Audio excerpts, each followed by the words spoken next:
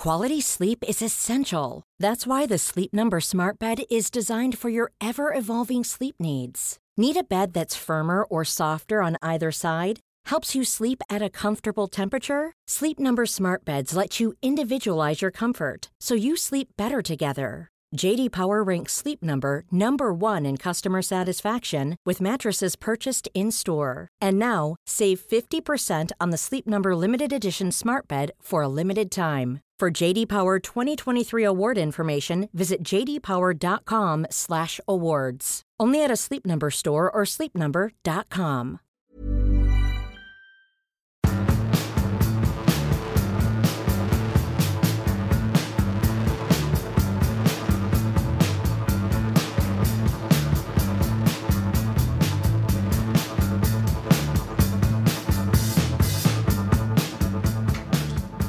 Ladies and gentlemen, boys and girls, roll up, roll up. Welcome to Rule the Roost podcast. I'm your host, Trunk, and I'm joined this week by Mr. Sebastian Stafford Bloor. How you doing, Seb? I'm doing okay, Jack. We're sort of moving between Trunk, Jack Hussey, Jay Huss. Can't really decide on interesting little commentary on the state of your psyche, that, isn't it? As you see with Pochettino's methods, mate, I adopt a fluid approach to my output. Okay. I don't like to be pigeonholed. Don't like to be too clearly defined. You know, we don't live in a binary society anymore, mate. You know. No, it is your right to identify as you wish. Gender, sexuality, everything. You know. And in this instance, persona, I guess. Some people may say it's a work of ego or some sort of underlying mental health issue that I undoubtedly hold, but it just allows me to sometimes get a bit drunk, say silly things on Twitter, and then just be like, of course I didn't mean that. You know, it's just alter ego. Yeah, it's just Trunk, you know. Yeah. Which is true sometimes, but other times I know I've afforded myself that freedom to be a bit of a knob like that. It's quite dapper laughs, isn't it? Really? Oi, now. You watch yourself. It was only a few months ago that you were an owl, mate. All right, so you know, you don't like that. Why do you hate it so much, Seb? I'm gonna grill you on air now. All right, okay. I don't hate it. It was the past. It was a vehicle for kind of. I started out writing like under that guise because I didn't want to be, you know, the double barrel surname guy, and also I didn't if it was shit, then as per Trunk, I wanted the No, I don't do shit stuff, mate. No, sorry. But I want to be able to potentially distance myself from it. Fair enough. That got a bit serious a bit soon, didn't it? I did that. Yes, it is. Also, we're recording a Sunday lunchtime. But look at it, mate. This is what the gateway. You know, put an elephant as your Twitter avi. Put out some shit, and it's a gateway to proper discussion. Proper. Yeah. Hashtag proper discussion. Proper discussion. Yeah. That's just what I bring to the mix, I think, mate. No Raj this week. This is mainly my fault because time constraints and such have seen to it that I have to record on a Sunday, and he's. We have got our game on Tuesday as well. So I guess it gives us a bit more time to talk about stuff without actually planning properly. But we never plan properly, so that's just bullshit, isn't it? No, we did plan that one week where I was tasked with coming up with a running order, and then Raj laughed at me for just thieving it mostly from whoscored.com. But what can you? I don't know. I think it works better. We ad-lib it. We do. That probably is a nice way of saying talk shite for a bit, isn't it? Yeah. So let's talk shite about Middlesbrough. What are your? They really were shite as well. They were. Well, first half they definitely were. Yeah. Possibly one of the worst Premier League performances I've ever seen from a football team. Genuinely, and honestly, I believe that. Like, anything that stands out for you first and foremost, mate? Well, because we're on a Sunday, I've only watched an hour of it, so I haven't got any deeper points to make. But I thought we did okay. I was pleased actually because I saw the first hour. I was pleased. I mean, whenever you see Dembele and Dyer missing from our team sheet and Kane, you worry, especially when we're away from home. But I thought we were pretty good. I mean, we were pretty dominant. We actually, at halftime, we probably should have been 3 or 4 up rather than just 2. But yeah, always nice to win away. Always nice to win. I suppose actually, given that we're set to go to Russia this week, and I imagine the players will be leaving either later today or early tomorrow, there could have been a little bit of that, Champions League distraction. I mean, Middlesbrough versus the Champions League it's not pretty easy to get for sort of attention to wander a little bit. So it was professional. We rocked a little bit in the second half, as far as I saw, and I think we talked a little bit off air about the Pochettino sub issue, and you've got some slightly stronger opinions than I do about that. I do. I don't know. I think one of the big things that's been made out about Pochettino before we signed him, at least, I think we had Steve on from Southampton, who was particularly scathing of Pochettino's lack of a plan B, which is kind of that phrase that's been bandied about around him. And I don't agree with that. I don't agree with the lack of a plan B thing. Maybe it was true during Southampton, whatever, but he's a manager, he's growing and he's learning, and I think we've seen more often than not that he has been able to turn a game around, he has been able to manage a performance, so on and so forth. One thing I will say that's fairly consistent with Pochettino, love him as I do, I feel that this perception of having a lack of plan B stems more from the fact he has the utmost determination and conviction behind his plan A. And subsequently, it often means, and this is, I'm not saying this is as a total criticism, but subsequently, he is very slow to react to what's happening on the pitch, I feel, because such is his conviction that his way will work. And it's very easy with hindsight to say, well, this did or didn't work. However, I do think one thing he needs to improve on is the timing of substitutions. I think yesterday, for example, Mr. Sissoko, I think he started the game very well. I like his directness, but toward the end of the game, he was trash. I know that sounds harsh, but I think he was terrible toward the tail end. Not even the tail end, like I'd probably say from the hour mark. His positioning was off. He seemed to be running all over the place. He was misplacing passes. He didn't really look like he was up to speed with any sort of rhythm with the team. Yeah, I agree with that. It was crying out for Lamela to come on. It was crying out for Lamela to come on and just give us a bit more of a foothold, because Borough were in the ascendancy. This is still at the point of it being 2-0. But they were knocking on the door, and I think we just needed someone like Lamela to come in and calm it down a bit. And I know that sounds a bit bizarre to say that of Lamela, who is quite hot-headed and gets stuck in and things. But I think what he brings is that kind of drive, and that I think the thing about Lamela is, for all his whatever faults people have, I think one thing you cannot take away from him is that he puts in very focused performances. He always he always seems to have a clear idea of what he's doing, and I think he is generally always in sync with the team. And I think he's got that through playing with this team for the past 3 years now, 3-4 years. I think it's 3 years, 4 years, whatever. Whereas Sissoko, he is a new signing and he can't be expected to be on that level. But I just think personally, there's an assured presence now to Lamela. He is an established member of the first team. And I think just his energy alone could have shored us up a bit and seen us keep the ball and stop losing the ball in kind of dodgy positions. And think Pochettino was slow to react to that. I don't think Lamela should have been coming on to stop Borough from scoring a second goal.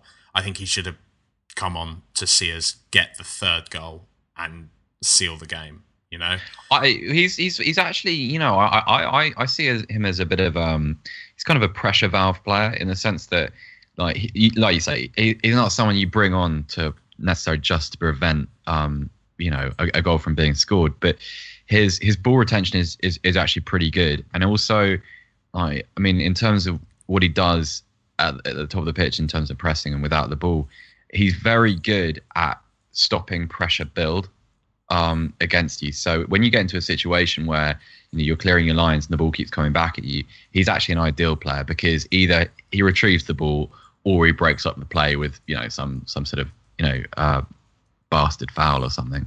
And I think that's kind of that would have had a bit of a value yesterday. I mean, not a big deal, because I think we said earlier, actually, I think maybe he's probably going to start in Russia. So maybe the sub was sort of delayed because Pochettino wanted to limit his minutes or whatever. I'm not sure.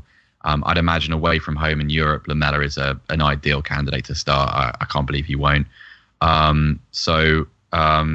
Yeah, we'll see. But I don't know. I'm not.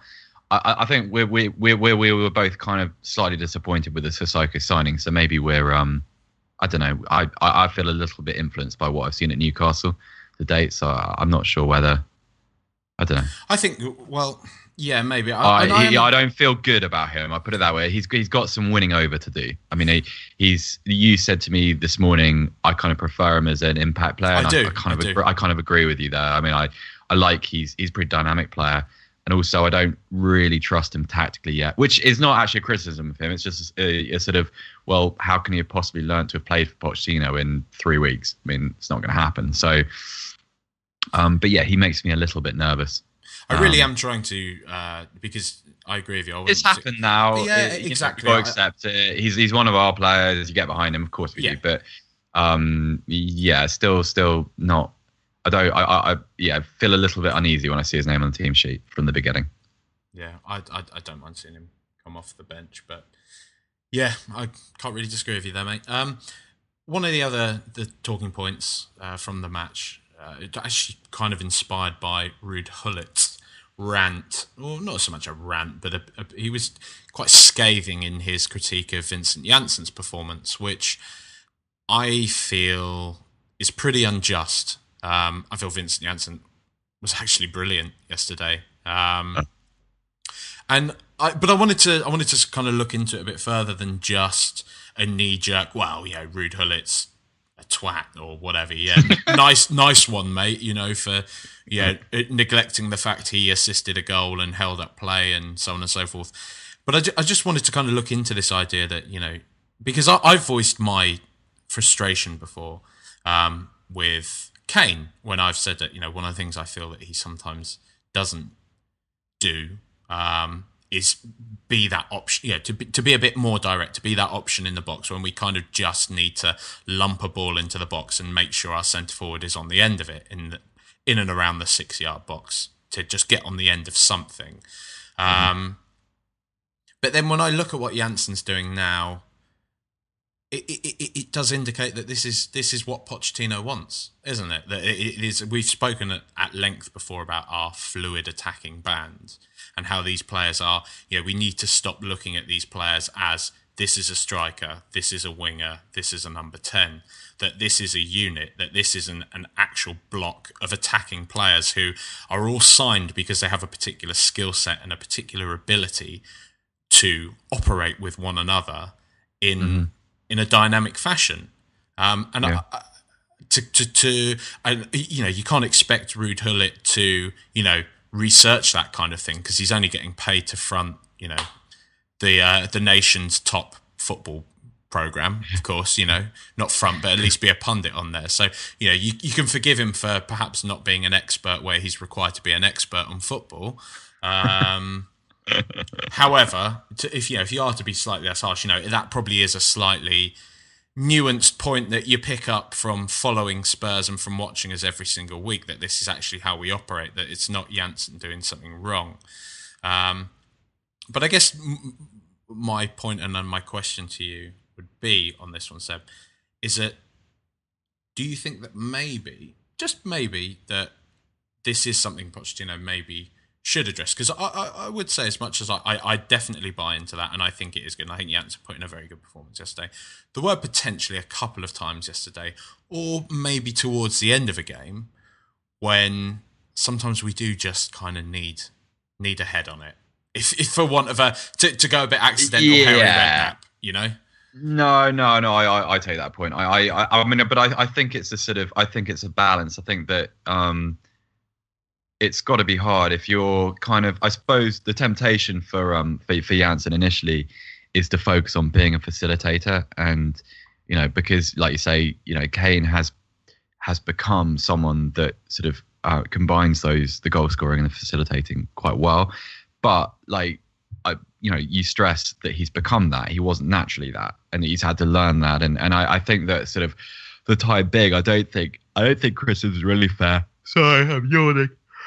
I know I'm boring, mate, but come on. No, I haven't had any coffee this morning. I think that sort of his focus yesterday would not have been on kind of, right, Vincent, can you change the score? It's right, you're the sort of the for now anyway, the temporary piece which has been brought in. Your priority is to ensure that the proper function of those players behind you, and given his contribution in that department, I think a really good game.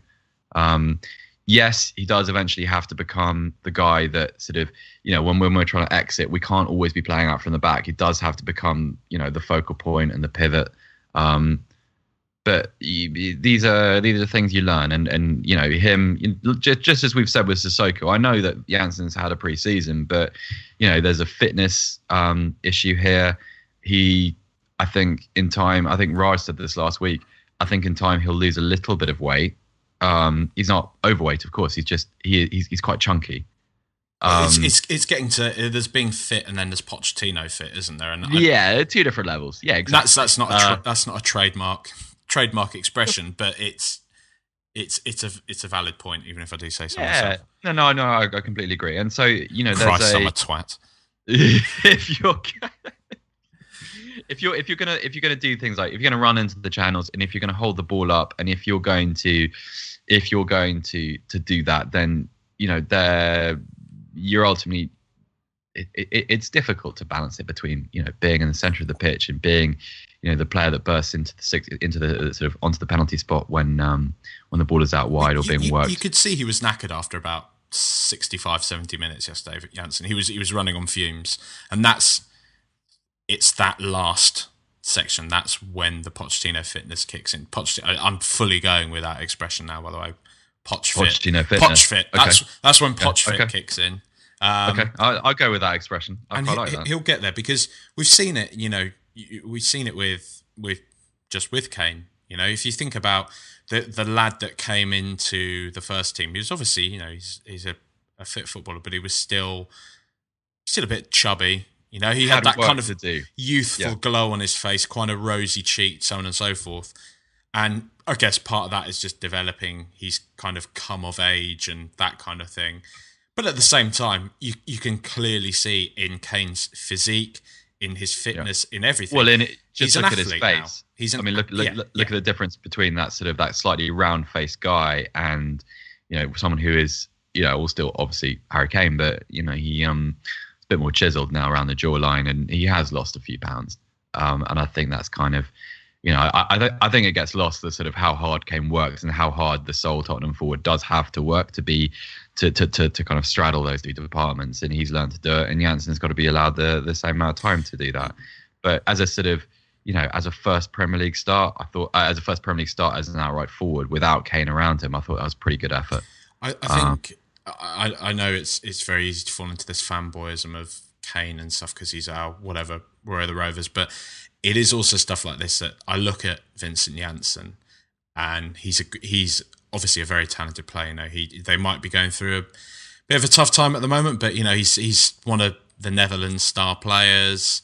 He's absolutely decimated the Eredivisie last year, and you look at kind of what he was doing, and he was kind of he was Kane light for want of a better expression. Yeah. And it really makes you appreciate, actually, I know we love him because he's come through the ranks, he scores a lot of goals, but really just to hammer home, Kane is a fucking exceptional talent. Like, he's really a special player. And it's not just Spurs fans getting up above and beyond themselves because we want to have a new Ledley King and a new hero. Like, Harry Kane really, really, really, if there's any doubt in your mind, like, he really is a special player.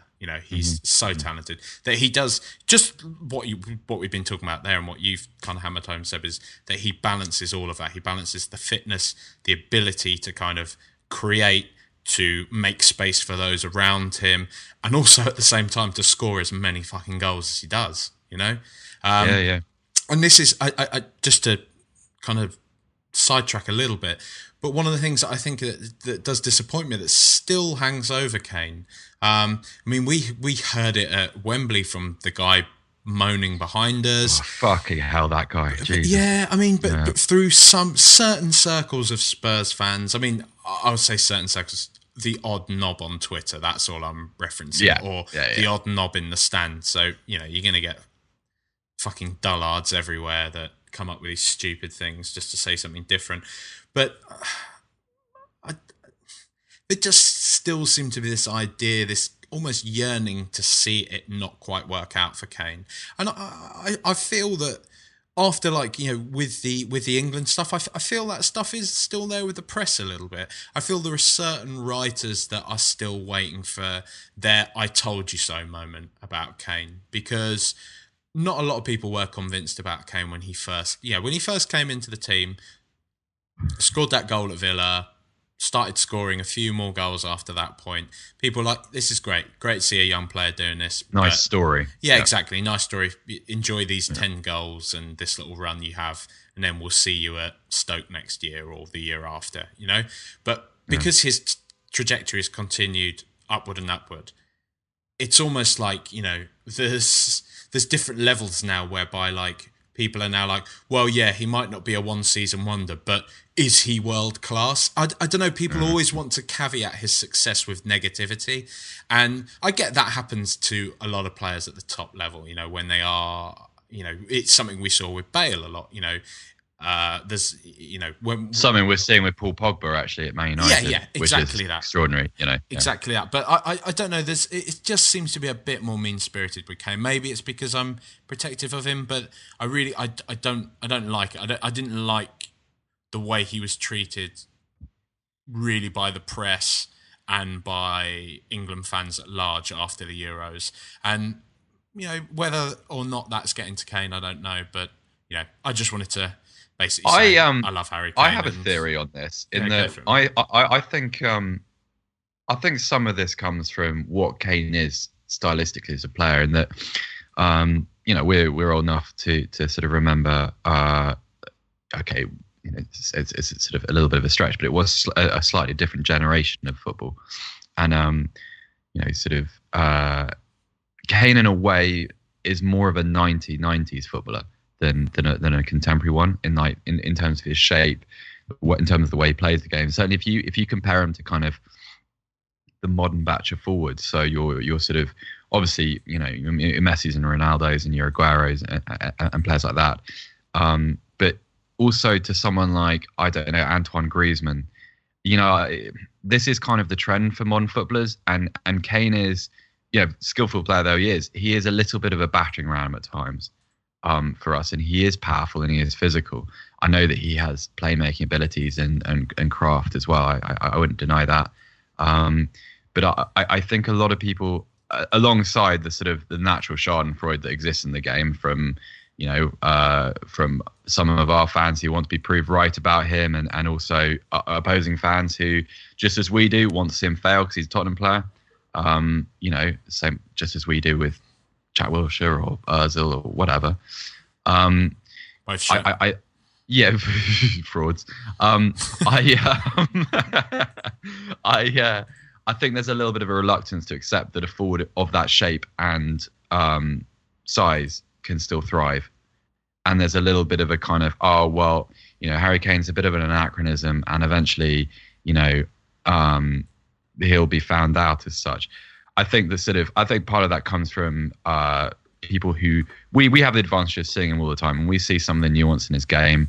So he is quite an athletic player, and he is quite imaginative. And I think that there's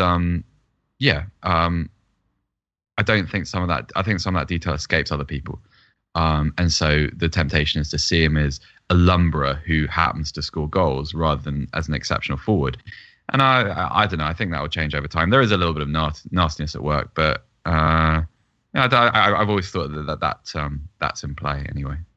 I guess one thing I do find quite interesting, but what you've touched on there, though, is this idea that I'm not saying you're wrong. I'm not questioning. I'm just well, fuck off if you are. Yeah, just thinking about it. Because I remember when people would watch. I mean, one of the direct comparisons is always Sheringham. That Kane is kind of like a Sheringham 2.0, and I do agree with that. I think there is a lot of similarities there between their play. But I kind of remember way back when that Sheringham was often viewed as being a bit of a striker that wasn't so much befitting of his time. I remember a lot of people would say of Sheringham in the 90s that he's quite a forward thinking, that there's almost like he's got that foundation of being an old school classic English centre forwards with this almost like continental brain. The people would often say things like that of Sheringham because, he wasn't just a striker that would score us a lot of goals. He was a player that would, again, make space for players off the ball. He was very good at linking up the play. Sheringham never had pace ever, but the amount of goals, one of the slowest forwards I've ever seen. Sheringham, but the positioning and everything he'd get into, and he's probably a player. I think in terms of when people talk about the Premier League era, he's a player that's probably hugely underrated. And again, maybe we're biased because we're Spurs fans, but he was a seriously class talent. And I think people got to see that a lot more when he went to United, obviously, because Spurs were shite for the most of the time he was playing with us. Yeah. But it is interesting. It is interesting. Where these kind of players, where it's almost like they're not a throwback or a forward thinking, that they just. There is, because I know what you're saying, there is something about Kane where he just doesn't quite fit in the narrative, in the way football is, but he's quite hard to define, and I don't know, I guess that's just what's so brilliant about him. Well, I mean, this is you look at him and the way he plays and his sort of old-fashioned haircut and his funny little face, and then you compare him to sort of an airbrush guy like an Aguero with his his just the way, I mean, his everything with Aguero really, because he's a fantastic player, but there's just something I suppose clunky about Kane. I mean, if you were being unkind. I mean, when you compare him directly to a lot of those players, he does look a little bit, I don't know, uncouth, I guess. I'm honestly not going accidental Sam Allardyce here, but I kind of am. Do you think any of that comes from the fact he is an English player? Do you think there is? Yeah, absolutely. I of course I do. But undoubtedly, I think it's terribly unfair, and it's also an example of how perceptions can sometimes deceive. But I think for a lot of people, it is the case, and also I think when Harry Kane is because he does have periods when he's off form, and as good as he can be when he isn't, like there are times when his confidence is low, he can have some terrible moments, and that shouldn't be allowed to shape the sort of the definition of what he is as a player, but it ultimately does. And so for a lot of people, Harry Kane is not a 30-goal a season forward, even though he is. He's the guy that takes bad corners for England, or he's the guy that, like, against Everton last season had that clean run in on goal and missed hopelessly. And I think that's more about what the modern fan sees, and their sort of selective vision of the game, in that they go, oh well, they clutch at examples of shitness to further an agenda or to prove a point. And I think Kane suffers from that sometimes, unjustly so. I just think sometimes I think perhaps the way to describe it is that his troughs can be quite deep. And so that's an invitation to his detractors. and it always will be. What I would say unequivocally about Harry Kane, and I can't speak on behalf of other people, but I'm going to. Yeah. I would say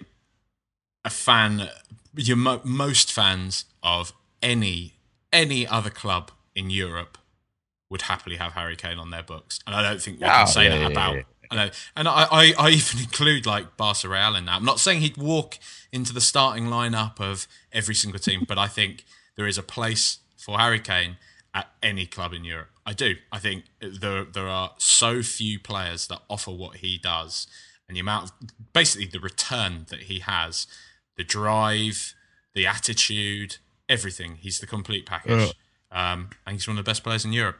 So there you go. Let's talk. Well, we're talking about some of the best clubs in Europe. We're going to be playing one this weekend coming, and we're going to talk now to the Manchester Evening News' Rob Pollard, an old friend of the show, about the Pep Revolution. Right, welcome back to Rule the Roost, Mr. Rob Pollard. Now, the Manchester Evening News' Rob Pollard. How's it going, mate? Very well, thanks. Yeah, it's been a while. I think we had Mooney on last time. Shout out to Mr. D Mooney, who is running Typical City. That's where we first came into contact with Rob. But I think that's enough of the history lesson for now, isn't it, Rob? Yeah, I'll probably be a bit of a letdown after Mr. Mooney was on the show because he's very good, isn't he, David? But I'll do my best to fill his shoes. I'm sure you will, mate. I'm sure you will. So let's dive straight in. City. It's a pretty promising start to the season, mate. You're playing some, I would say, delicious football. I like to use these kind of foodie analogies. And I would say I think you could describe the way you've started the season as pretty good.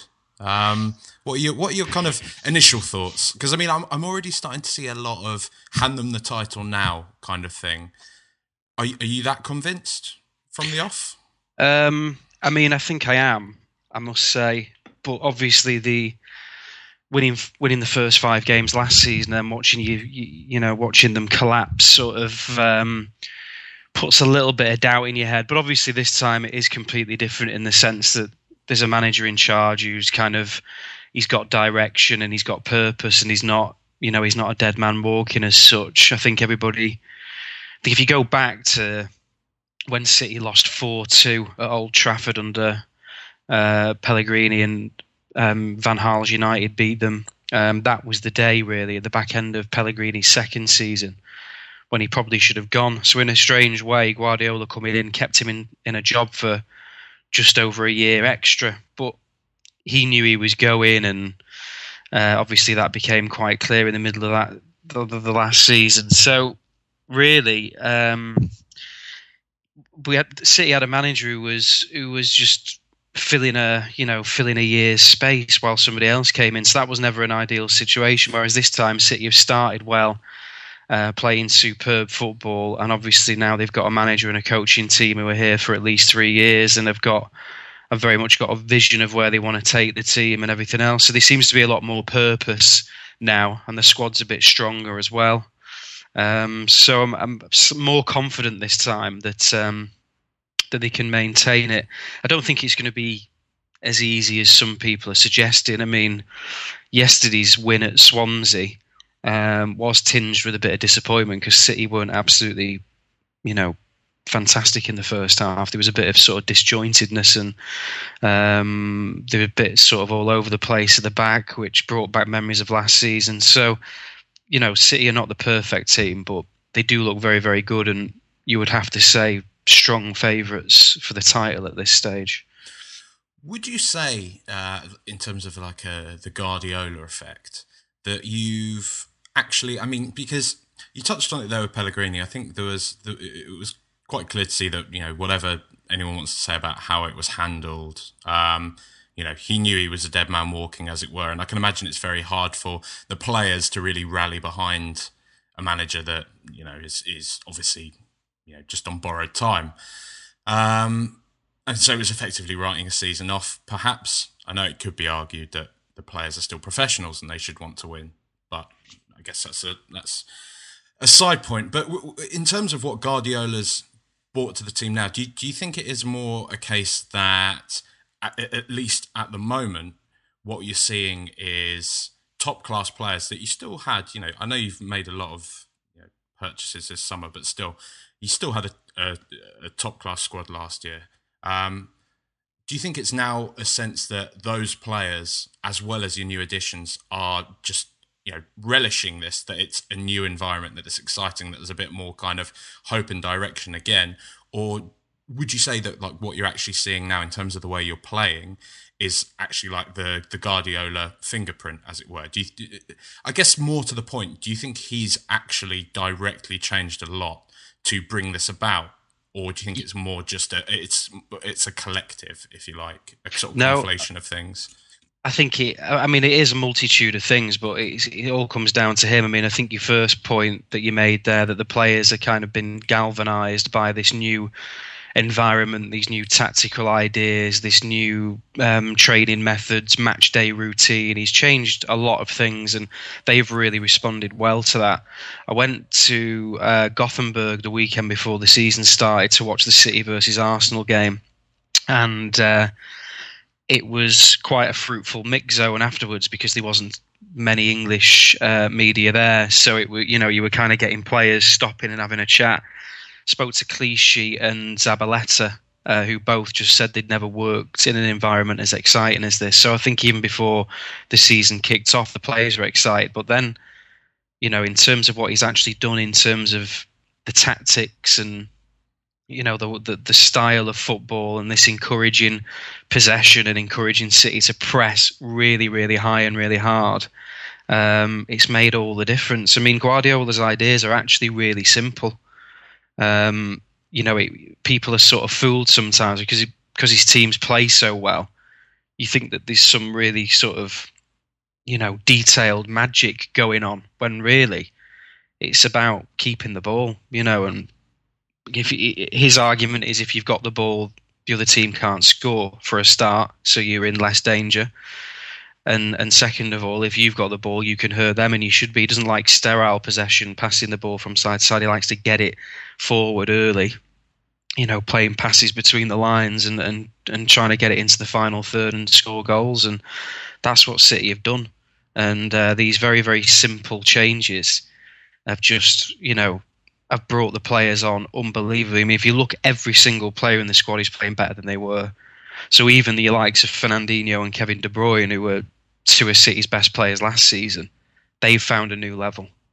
Then you've got players who were sort of mediocre last season who have found a new level. You've got players who were awful last season who are flying. Alexander Kolarov was, I'm not embarrassed to say I'd sort of written him off in the summer. I didn't think he was worth a place in the side, and I certainly didn't see him as a Guardiola player. And you watch how well he's playing in a new position as well. He's played centre-half for much of the season. It's been incredible. So Sanya's been decent as well, hasn't he? Sanya's been very good, but Sanya was very consistent last season as well. He's sort of just continued, really. And he's been very good, and he's got a sort of a new role because the fullbacks operate very differently in this team. But just every single player, Otamendi's another one. He was very reckless and rash last season. There was a lot of concern about him. And he's just miles better at the moment. So I think Guardiola has come in, and I don't think he even believe. I mean, he said this the other day in a press conference that he can't quite believe how quickly the improvement has happened. I don't think he expected it either. And 10 wins from 10 straight wins to start, considering how poor City were at the back end of last season, where they limped into that fourth spot, really. I mean, it was only because United were in such a mess that City qualified for the Champions League. I think in many other seasons, somebody would have been right on the coattails and probably overtaken them. So when you take that into context, and he's not signed that many players. A lot of the players City signed this summer are youngsters who are off on loan elsewhere, and he's only just getting the ones who he has brought in for the first team into the side. So really, he's done a lot of this. A lot of this 10-game winning run has been done with Pellegrini's team, and it's remarkable what he's done. And the match day routine, just very quickly, little things he's done there. he's strapped staying in hotels the night before home games, which is something the club have always done. He's never done that at any club. He lets you stay at home with your family, and you turn up and have a light training session in the morning. After games, the players aren't allowed to leave in dribs and drabs anymore. They have to have a meal together at the club, and that's about A, team bonding, and B, sort of monitoring the kind of what they're eating, the vitamins and nutrition and everything else. So there's been lots of very big changes, and there's been lots of very subtle changes, and altogether the culture of the club has changed remarkably, and there's clearly a team spirit already that wasn't there before. The players and the staff are all coming over to the away end after games to thank the fans, which never happened before, which sounds like a small thing, but to those lads and women who travel up and down the country, it means everything. And that was something he'd spotted. He'd watched City on video, turned up at the club and said, they're not even going over to the away fans at the end. That's something we've got to change. And he has done. It's been really noticeable. So loads and loads and loads of changes, and the result is just a miles better team. I think it's something I would say that is echoed with Spurs with Pochettino as well. It's something we've very much seen since he's come in is that culture that you touch on there. How I think before, kind of the tail end of Villas-Boas' time and under Sherwood, we had that really disjointed kind of just, I guess, core team that didn't really seem to have any identity or anything. And in the past, 2-3 years at least, under Pochettino, we've just seen an actual clear kind of ethos and culture develop at Spurs, which is something else that you touch. I'm Sandra, and I'm just the professional your small business was looking for. But you didn't hire me because you didn't use LinkedIn Jobs. LinkedIn has professionals you can't find anywhere else, including those who aren't actively looking for a new job, but might be open to the perfect role, like me. In a given month, over 70% of LinkedIn users don't visit other leading job sites. So if you're not looking on LinkedIn, you'll miss out on great candidates like Sandra. Start hiring professionals like a professional. Post your free job on linkedin.com/achieve today. One size fits all seemed like a good idea for clothes. Nice dress. It's a t-shirt. Until you tried it on. Same goes for your healthcare. That's why United Healthcare offers a variety of flexible, budget-friendly coverage for medical, vision, dental, and more. So whether you're between jobs, coming off a parent's plan, or even missed open enrollment, you can find the plan that fits you best. Find out more about United Healthcare coverage at uh1.com. That's uh1.com.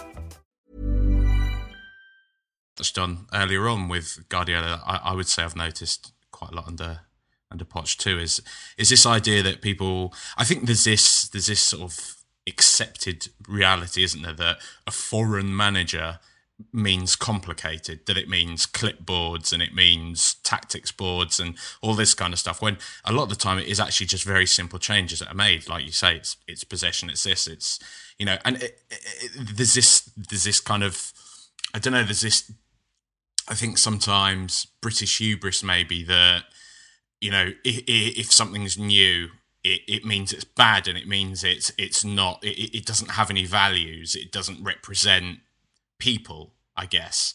And I think that's very wrong. And I think that's something that, that you're saying there, how there is that focus on the fans, on the people, on the club as a whole, as not just that 90 minutes. And it's really important. And it's great, isn't it, I guess, when you get a manager that can bring that to you think, because I think there's a lot of revisionism about someone like Harry Redknapp, for example. I think a lot of Spurs fans, it falls into two camps. You have your staunch old boys that are like Harry, and then you have a lot of kind of newer fans that are like, he's a dinosaur, he's this and that. But it was probably somewhere in between. But I think one of the biggest things that I would criticise Redknapp for back then was that he was very self-serving. He was extremely self-serving, and the successes were all about him, and the failures were all about the team or the fans. And I would say, under Pochettino, that's something that we've noticed. He's always echoing this sentiment that it's about everyone, it's about the collective, and it's great. And I think it's, as much as I take the piss a bit on Twitter, my shtick, I think it is very good to have someone like Guardiola in the Premier League, and it's good to see that kind of developing a squad like City, because you do seem to have those values as well. A lot of the work you do in the community, the women's team, the kind of youth teams, the youth stadium you set up. The setup there is incredible. I'm probably going to get in trouble for waxing lyrical about you like that, Rob. So the setup is. I mean, the off the field, the off the first team stuff been going well for a couple of years. Even last season, the only criticism with the entire club really was the performance of the first team on the pitch. Everything else is really, really well set up and is developing brilliantly. And there are a lot of sort of new age people involved at City now, and they're not necessarily, your City till I diers who were there during the main road period or whatever. But the general direction of the club is, going in the right direction. And now that the first team is seemingly on the rise as well, then the club is kind of at the position I think they've been wanting to achieve for quite a number of years, really. One thing. So moving on to our game, we sort of got the rub against you last year a bit, which is good. I genuinely thought after we beat you up there, I thought that was it. I thought we were going to go on and win the league at that point. That was kind of the point I said to Seb afterwards. I was like, if we beat City today, we're going to do it, But whatever, rest is history. Leicester held on. But it should be a good game, I think, this one coming up. I think it's possibly more of a test for Spurs at this point than it is for City, I'd say. Although it probably is still a pretty good test for you. How are you feeling ahead of the game? Well, it's the one that I think everyone's sort of nervous about from a City perspective. I mean, that you're probably aware that the 10 games City have won is a club record for the start of a season. They've never... 7 was the record. 7 straight wins was the best start City had ever managed, and that was back in 1897. So we've already smashed that. Guardiola's smashed it, but he's got another record in his sights now, which is most consecutive wins at any stage of a season, which at the minute is 11. So City get to Celtic on Wednesday. Very good opportunity to equal that record, which would mean the Spurs game is the chance for him to break it. But there is a feeling that it might just be a step too far. City can't win every game. No team wins every game. And obviously Spurs have made their best start to a season in a long time. They look absolutely superb in many areas. And I just think it's set up to be a really, really good game, whichever way it goes. There's 2 proper teams there who are playing well. And I mean, I think obviously City have been to Old Trafford already, which should have been, a really sort of good game, but they just sort of outclassed United, really. United didn't seem to be quite up to the standard that many thought that they would be, whereas I think Spurs are a different proposition. They already look like they've kicked into gear, which I think has come from having, this manager who's got a great kind of philosophy about the way he wants to do things and play the game, and he's been there a while now, so he's shaped everything in the way that he wants. He's got rid of players who aren't on board, and he's only got players who are buying into his ideas, which is good to see. So I don't know. I've got a feeling it could be one of the best games of the season so far. There's a bit of history as well between the 2 of them, isn't there? So that should be that'll be a nice Sky Sports subplot as well, I think. Yeah, they'll probably try and make that more important than the game, but we won't fall for that. We know that the game's more important. I mean, they did it with United and City earlier in the season, that it was all about, they were trying to, basically Sky was saying it was the biggest derby of all time, which of course is nonsense. The 2 teams have played an FA Cup semi-final at Wembley a few years ago. Then there was pretty much a title showdown decider at the Etihad in 2012, huge games. This was like, the 4th, 5th game of a season. It was not really that important, but they tried to make the managers and the off the field stuff the most important, which of course is what they do. But I'm just much more intrigued by, can City kind of produce their best against a proper team, because Spurs are the first sort of exceptionally good team I think City are going to have played so far this season. So it's the first kind of acid test of just how far Guardiola's brought City on.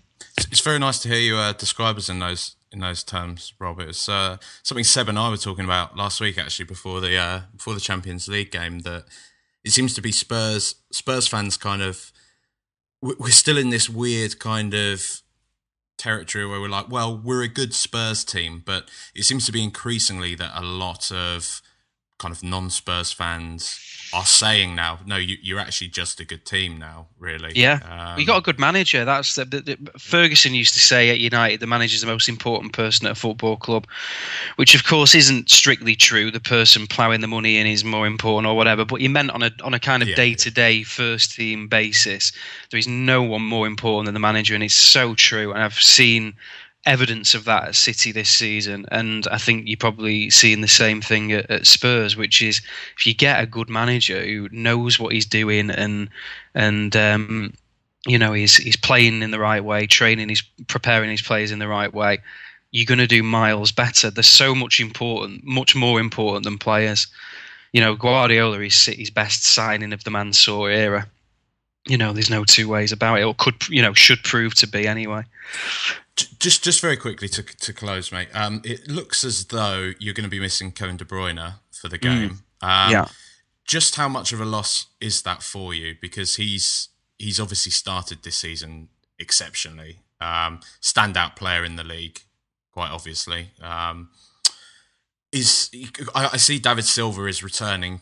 Could he fill that void? Because he's, it's not a bad dilemma to have, is it, if you play David Silva or Kevin De Bruyne? I know they're not exactly the same type of player, but they can kind of occupy that similar role. Oh, absolutely, yeah. There's a lot of options in that area. That's probably City's strongest area, really. So although De Bruyne is a huge loss, and he has been exceptionally good, City do have a lot of options. Gundogan can come in to Silva's 8 role. Silva can go into the number 10 role.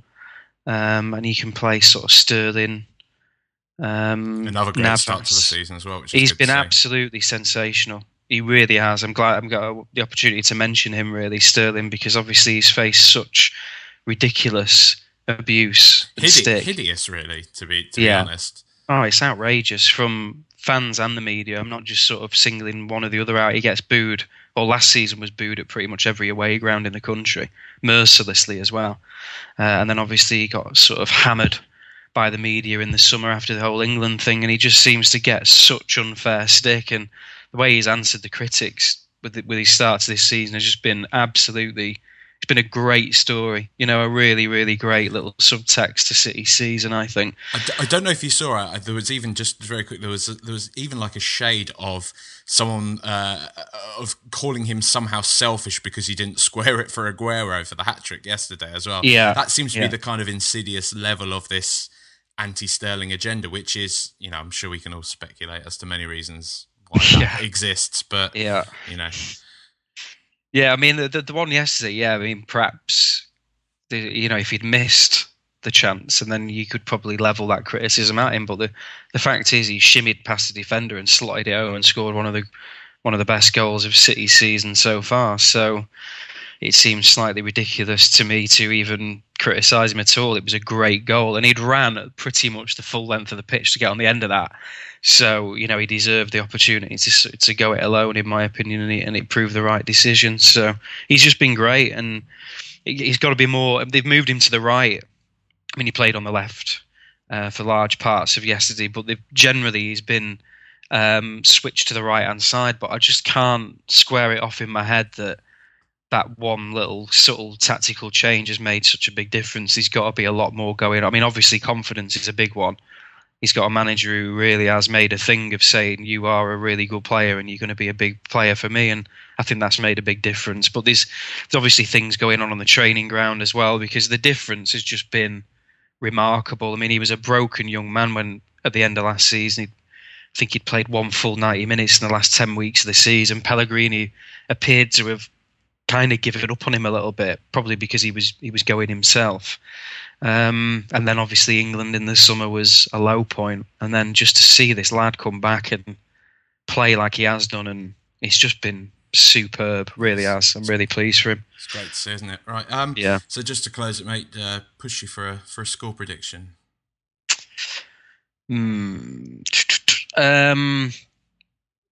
I'd probably say a draw, about 2-2 draw. I'll go for, but it's so hard to call, I think, because, I mean, as I explained, I just think two of the sort of best teams going at each other early in the season, it can be quite difficult to to call, but I just hope it is a good game because it should be. And I'll go for 2-2.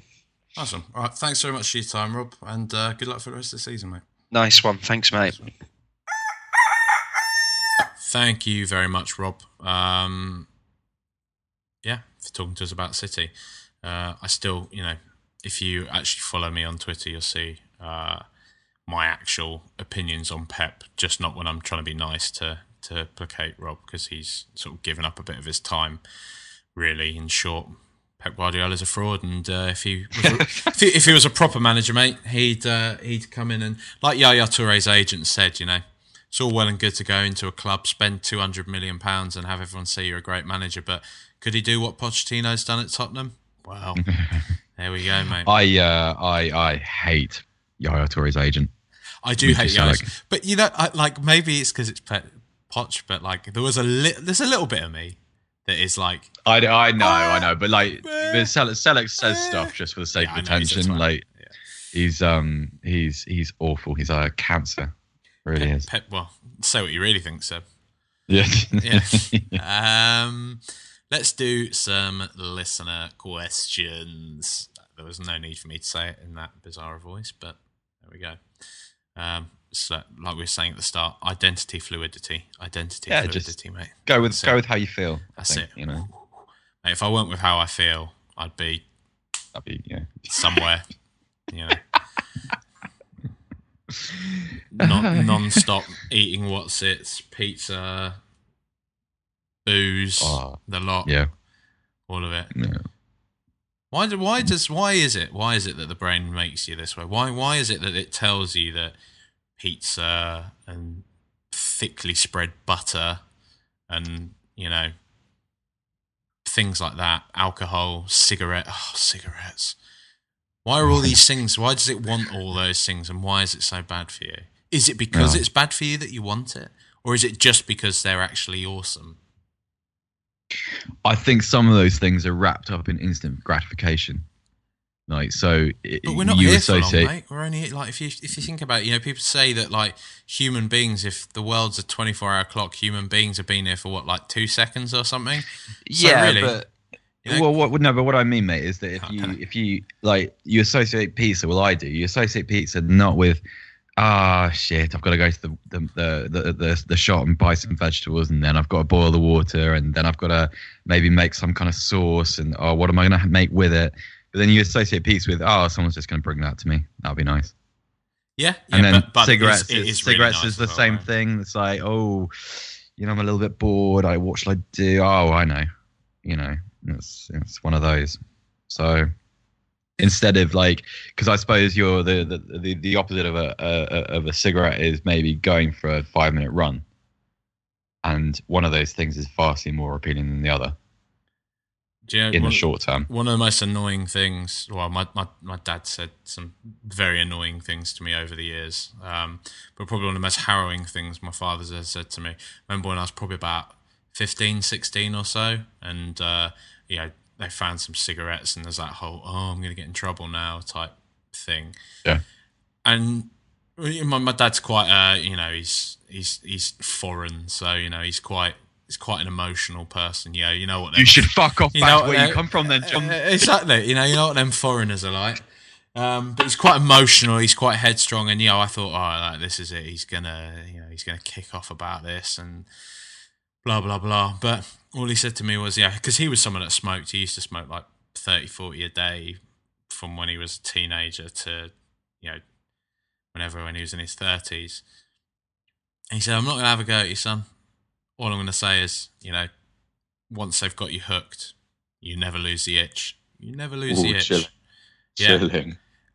And to this day, it's always stuck with me, and it's true. I smoked from the age of 18 to my mid-20s or so, and I'll have one every now and again when I'm drunk. But still, there are times when I'm just there and I'm like, that'd be nice. I could kill one.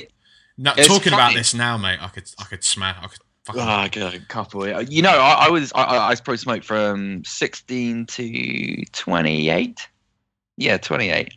And funny, my mum smoked. And I was talking to her about this the other day, that I until I'd had my first cigarette, like there were always like sort of packets of cigarettes hanging around at home, and she'd have them out or in a purse. Never stole one, ever.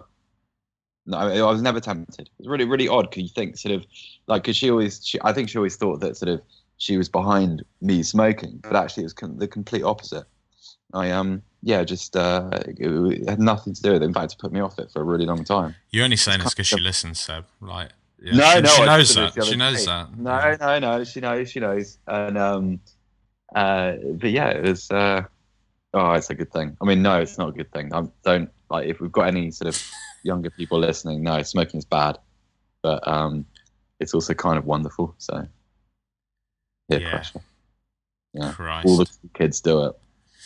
Yeah, I mean, like, if you don't do it at school, you probably will never have any friends. But put it this way: if you don't smoke, one day you'll have nothing to talk about on your own podcasts. When you make those when you're older, like us, sat here on a Sunday. Cool guys. Great anecdotes. So it's good for careers. It's great football content, this mate. Great football content. List of questions. Right, we've had one from @LevSimon. Simon, hello Simon. Which of our youngsters will play the most for us, and who will do the most in the game? Don't know about which game in particular. Maybe he just means in the game. I think he means generally. Okay. In the game as well. Well, we were talking a little about this earlier on, Seb, and so we can try and kind of recreate as much of the conversation as we can. I don't know about you, but I was quite upset at the start of the season to lose Bentaleb and Mason. However, now seeing the growing success of Harry Winks and Josh Onomah, I almost feel like we've replaced with better. I certainly think we've replaced with better characters. Not that Bentaleb was suspect. I think we see that. And by all accounts, he's taking a bit of flack in Germany at the moment now. But I'm really excited about Harry Winks. You're a little bit more excited about Onomah. No, I like both of them, mate. I think. No, but I mean in relation to my view on him, I think he's a good player, but a little bit raw. But I really like what I saw from Harry Winks the other night. I thought he was excellent. I think one of the big things that I don't know how much is getting talked about, but we've mentioned a few times in conversation, is how last year he was a bit, shall we say, Tom Carroll, and this year he's a bit been on the protein shakes. Like he's tonked out. Man's tonked out, as the kids would say. So got you back, Jim Bros. Got you back. Yeah, he certainly. I don't know whether this is just growing or whether he's actually been on some kind of dedicated program, but he certainly looks bigger physically, broader, and he might have grown a little bit as well. But he, I always thought that he was sort of destined to be another Tom Carroll, like a sort of a very nice little footballer, but someone that would just be blown over by the wind. But no, he looks like he's Premier League ready. So I think he'll play quite a lot. I think I'm just interested. I don't know. I'm not really into sort of the predicting youth player thing. I don't know. I enjoy seeing them. I think that's it's just fun to see something different. Not new signings from outside all the time, but players that we've been aware of for quite a few years who sort of finally make the grade. It gives you a good feeling as a fan. Makes you feel like your club is healthy. What I quite like about him, mate, like, and I'll probably be corrected by a Windy or someone like that. Second shout out in as many weeks for Windy. He's just on my mind, Chris. You're on my mind. The thing I quite like about Harry Winks, we talk about Kane potentially being that throwback centre forwards. Does Winks almost fall into that throwback of just being a central midfielder? Because that seems to be that sort of that position that you grew up with in the 90s, that you have, your central midfielders, your wingers, your strikers. And the central midfielder was kind of that guy that just was relied upon to do a bit of everything. And I just from the early indications, from what I've seen of Winks so far, he seems to be that. He doesn't seem to be too attacking, too defensive. He just seems to be there to be a bit of a utility man in a way. Decent range of passing, doesn't shy away from a tackle. Yeah, I don't know. I'm not sure I've seen enough of him to know yet. I mean, I've got a general a bit of a feel for what he's able to do, but I don't know. I don't think we've sort of until he's given responsibilities in against teams other than Gillingham, respectfully. I don't know, because we've all. Players. Yeah, I suppose it's just going to depend on how Pochettino chooses to use him in a kind of Premier League environment or a Champions League environment. I don't know. And I don't want to fall into the trap of kind of pigeonholing him. Fair enough. I think just on Onomah as well. Just very quickly, one of the things I feel about Onomah. You feel? I feel. Feels deep. Yeah. I feel.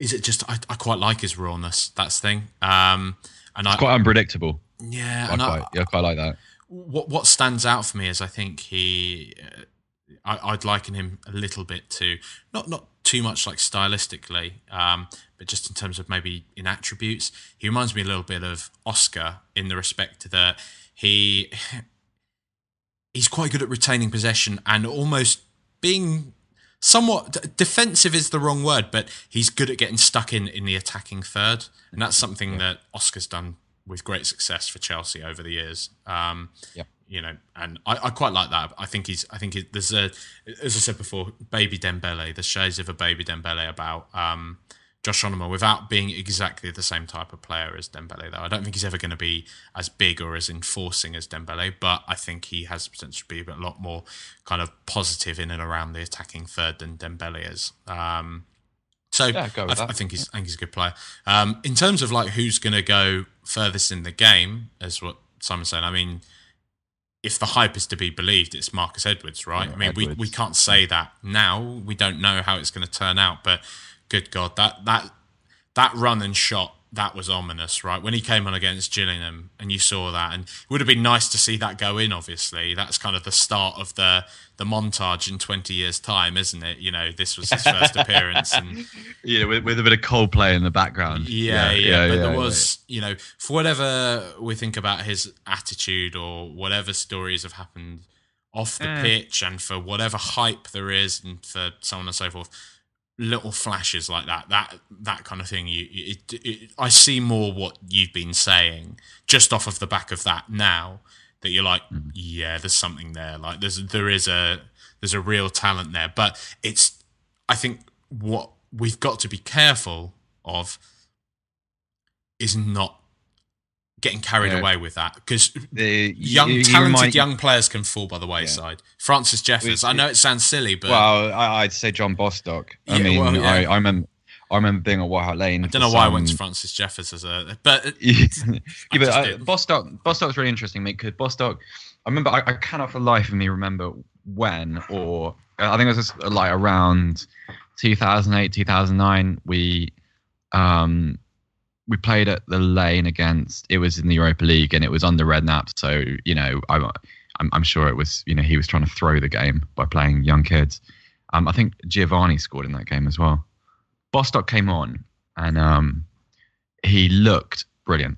Like, not in the sort of the game dominating way. He wasn't on the pitch for very long, but you saw him with the ball at his feet and you thought, Jesus, he's going to be a player. And so there's a little bit of Edwards in. Edwards reminds me a little bit of that, because not in the sense that they're similar, or I don't know anything about Marcus Edwards' personality. I just mean that I want to be cautious, because I thought Bostock would play for England, and based on ultimately fuck all, he didn't. Of course, I don't know wherever he went now, but wherever he's playing now, but he's certainly not playing for England. But I just talent like that is so precious. And also, I mean, I don't want to overemphasize it, but like some of these little episodes on social media just make me think, really? Like, I mean, I'm a little suspicious of him. Just because I know this might be confirmation bias. I fully accept that, but our default now is to expect young, talented footballers to be entitled. And so you look for signs of it, and sometimes you mistake sort of just immaturity and young guys growing up for something more serious and long lasting. But I don't know yet. I mean, let's just. I think we keep him in the theoretical path for the time being. I mean, we'll see. But, I'm sure we don't need to shout him out any more than we already do, and everyone knows who he is already. But if any of you are listening aren't aware of Windy, you should give him a follow at Windy Coys, because he talks all about the youth team, developing players in depth, and he'll probably give you a better idea than Seb or I will be able to. So yeah, definitely. I mean, Chris actually, Chris goes to the youth games, and so he for a lot of what my perception of Edwards is based solely on what he's done for England's age group teams, and that isn't always a very realistic gauge. So someone like Chris, and I think certainly, I don't know if he still does, but at one point he used to. Bankrupt Spurs certainly went to youth games too, and so I think they're a pretty, and they're actually, in the past, to be fair to those guys, they've been pretty on the money with who they've seen as sort of realistic, viable professionals. I think I lost all respect for Bankrupt after he was fully on board with Tim Sherwood, mate.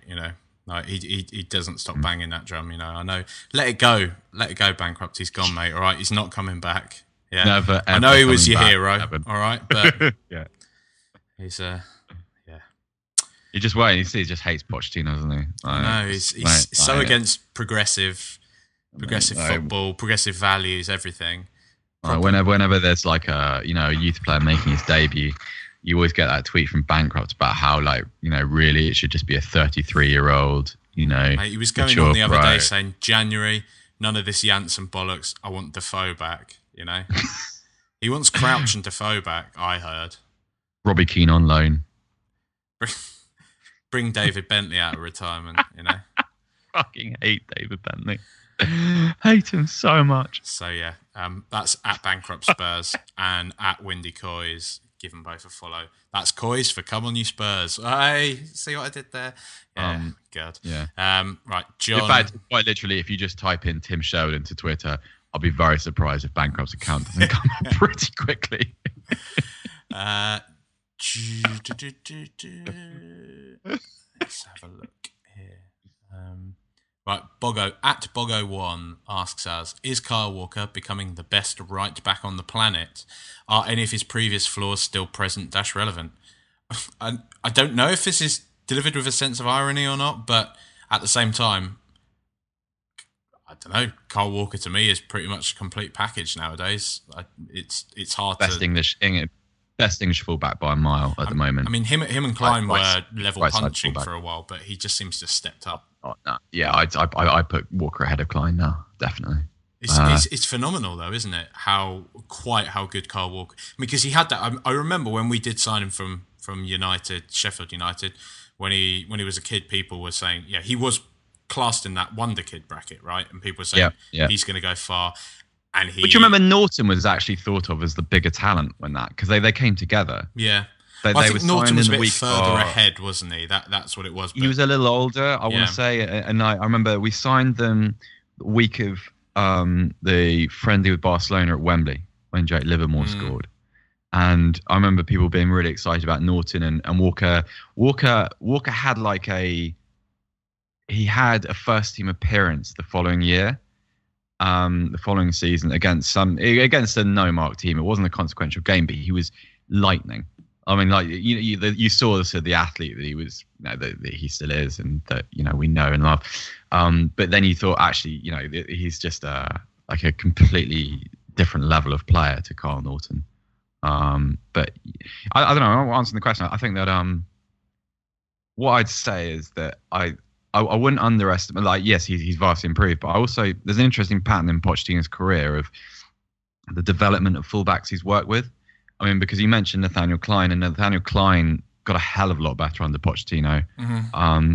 Luke Shaw, I know Luke Shaw was talked about for years before he eventually moved to Manchester United, but he became far more rounded player under Pochettino. Rose's improvement has been drastic. I'd say Danny Rose has improved more than Kyle Walker, but he was at a lower level than Walker was previously, and younger, of course.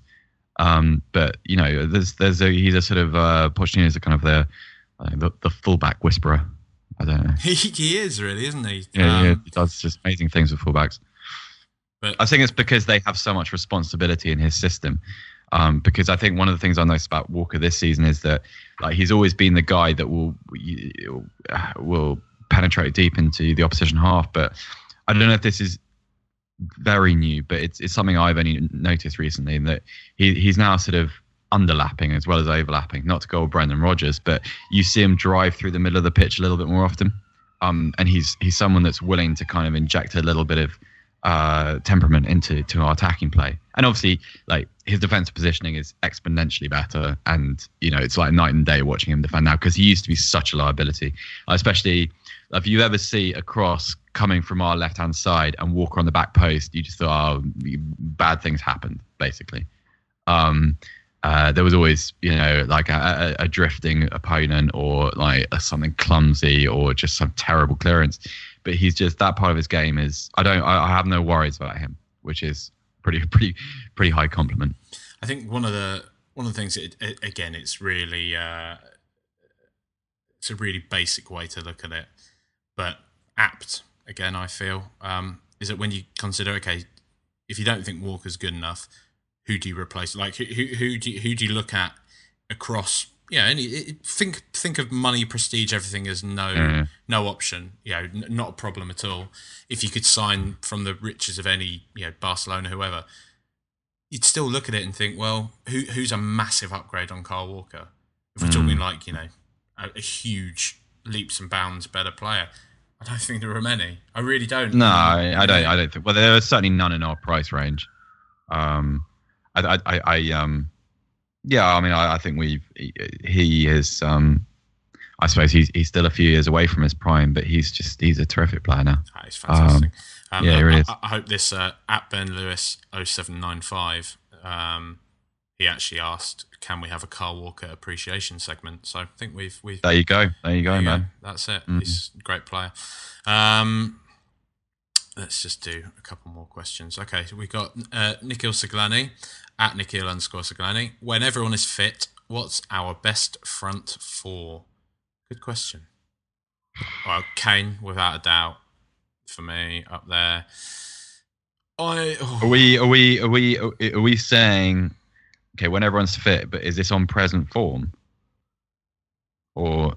Because when everyone's fit and in their best form, I guess. Let's take it on best. that. All right, okay, let's remove the variables. All right, Kane, Lamela, Ali, and mate, I'm gonna get Son. I still have Eriksen there ahead of Son. Yeah, I would too, mate.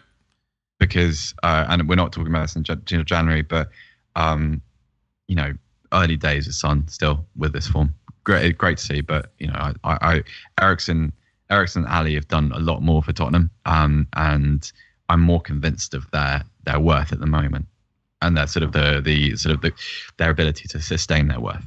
Let's put it that way. So that's the justification there. So Kane, Lamela, Ali, Eriksen. Yep. Sissoko gets nowhere near it for me. No. At the moment, I'm afraid, which is a really sad thing to say about a £30 million player, but. Whatever. 30 million pound players have become the new 10 million pound players. So there you go. Okay. Maybe look at it that way. You know what? I still don't feel that much better about it. No. Ooh, this is a good one. Give me Yarmolenko for £30 million. I mean, come on. Anyway, let's not rake over old graves. Simon from online at Spurs fans. Simon asks, if there was one physical thing you could take home after the final game at White Hart Lane, what would you take? It's got to be one of the golden cockerels over the. God, that'd be a great memento, right? Come on. I think so, but then I'm terribly afraid of heights. So me getting up there to take it, I don't know whether having if you could fly. But I'd still be really high, and I'd still be afraid of flying. I mean, I'll be high up in the air, and I think there's a Pixar story in that, mate. Like the bird that was afraid of heights, perhaps. Should pitch kind that. of like an offshoot of How to Train Your Dinosaur, isn't it? Yeah. How to Train Your Dragon. It's good film, actually. Quite fun. How to Train Your Dinosaur. Dragon, sorry. I wouldn't mind a penalty spot. Dig that out. Would you dig it out? Dig it out, put it in a glass case. Did you see... it was quite funny. Burnley, from their official Twitter account, on their website, they put out a memo just saying, there's loads of topsoil available free of charge because we've been doing over training grounds and there's a load of topsoil. So anybody wants it, come and have some. Right. Look, Raj is on the pod, even when he's not. He's going to critique that accent as well. I don't think it was that bad. Sounds fucking nothing like it. Yeah. Hang on, mate. One physical thing. Okay, so I guess I might not be able to get up to take the golden cockerel and this and that. So I don't know, a seat maybe, bit of plastic. Don't know. What else can you take? Goal. But difficult to get if that he's saying sheet. if there was one physical thing, when he says physical thing, is this like, what can you actually carry on your person and take? I think you need to be a bit more specific with these questions, Simon. If you're gonna send us one in future, yeah, mate. Just saying. Like a shout, seat from the dugout. They're quite nice. That could big and become like comfortable. your living room, you know. Oh yeah, that would be quite nice. Good shout. Nice and padded, aren't they? Maybe, you know, depending on how afraid of the security you were, maybe you could make a dash for something in the home dressing room. I was going to say, if we're talking about like one physical thing you could take home after the final game at White Hart Lane, might even just like, you know, have one of the players' Bentleys or something. Do you know what I mean? just grab one of the players, just like over the shoulder, right? Someone small, like you, I reckon you could just grab like Tom Carroll, put him over your shoulder, and make your way back down the high road. What would you do with him though, mate? I don't know, but you know, it would at least be a sort of a talking point if you wanted to have a dinner party or, you know, house party.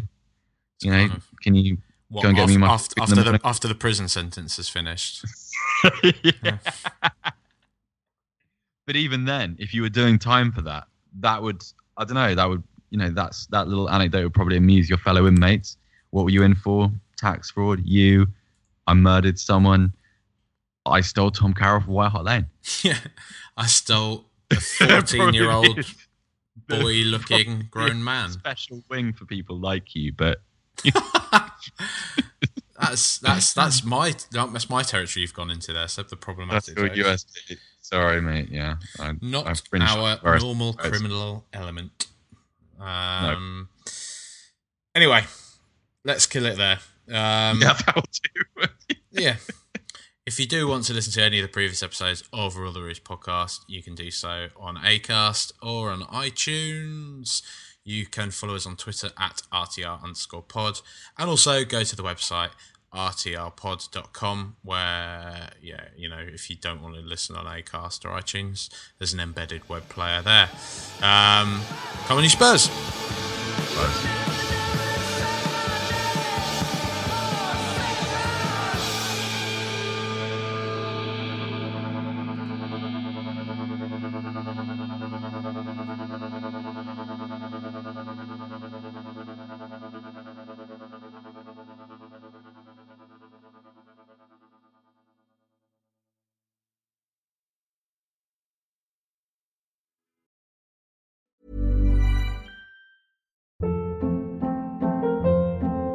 Hold up. What was that? Boring. No flavor. That was as bad as those leftovers you ate all week. Keke Palmer here, and it's time to say hello to something fresh and guilt-free. Hello Fresh. Jazz up dinner with pecan-crusted chicken or garlic butter shrimp scampi. Now that's music to my mouth. Hello Fresh. Let's get this dinner party started. Discover all the delicious possibilities at HelloFresh.com.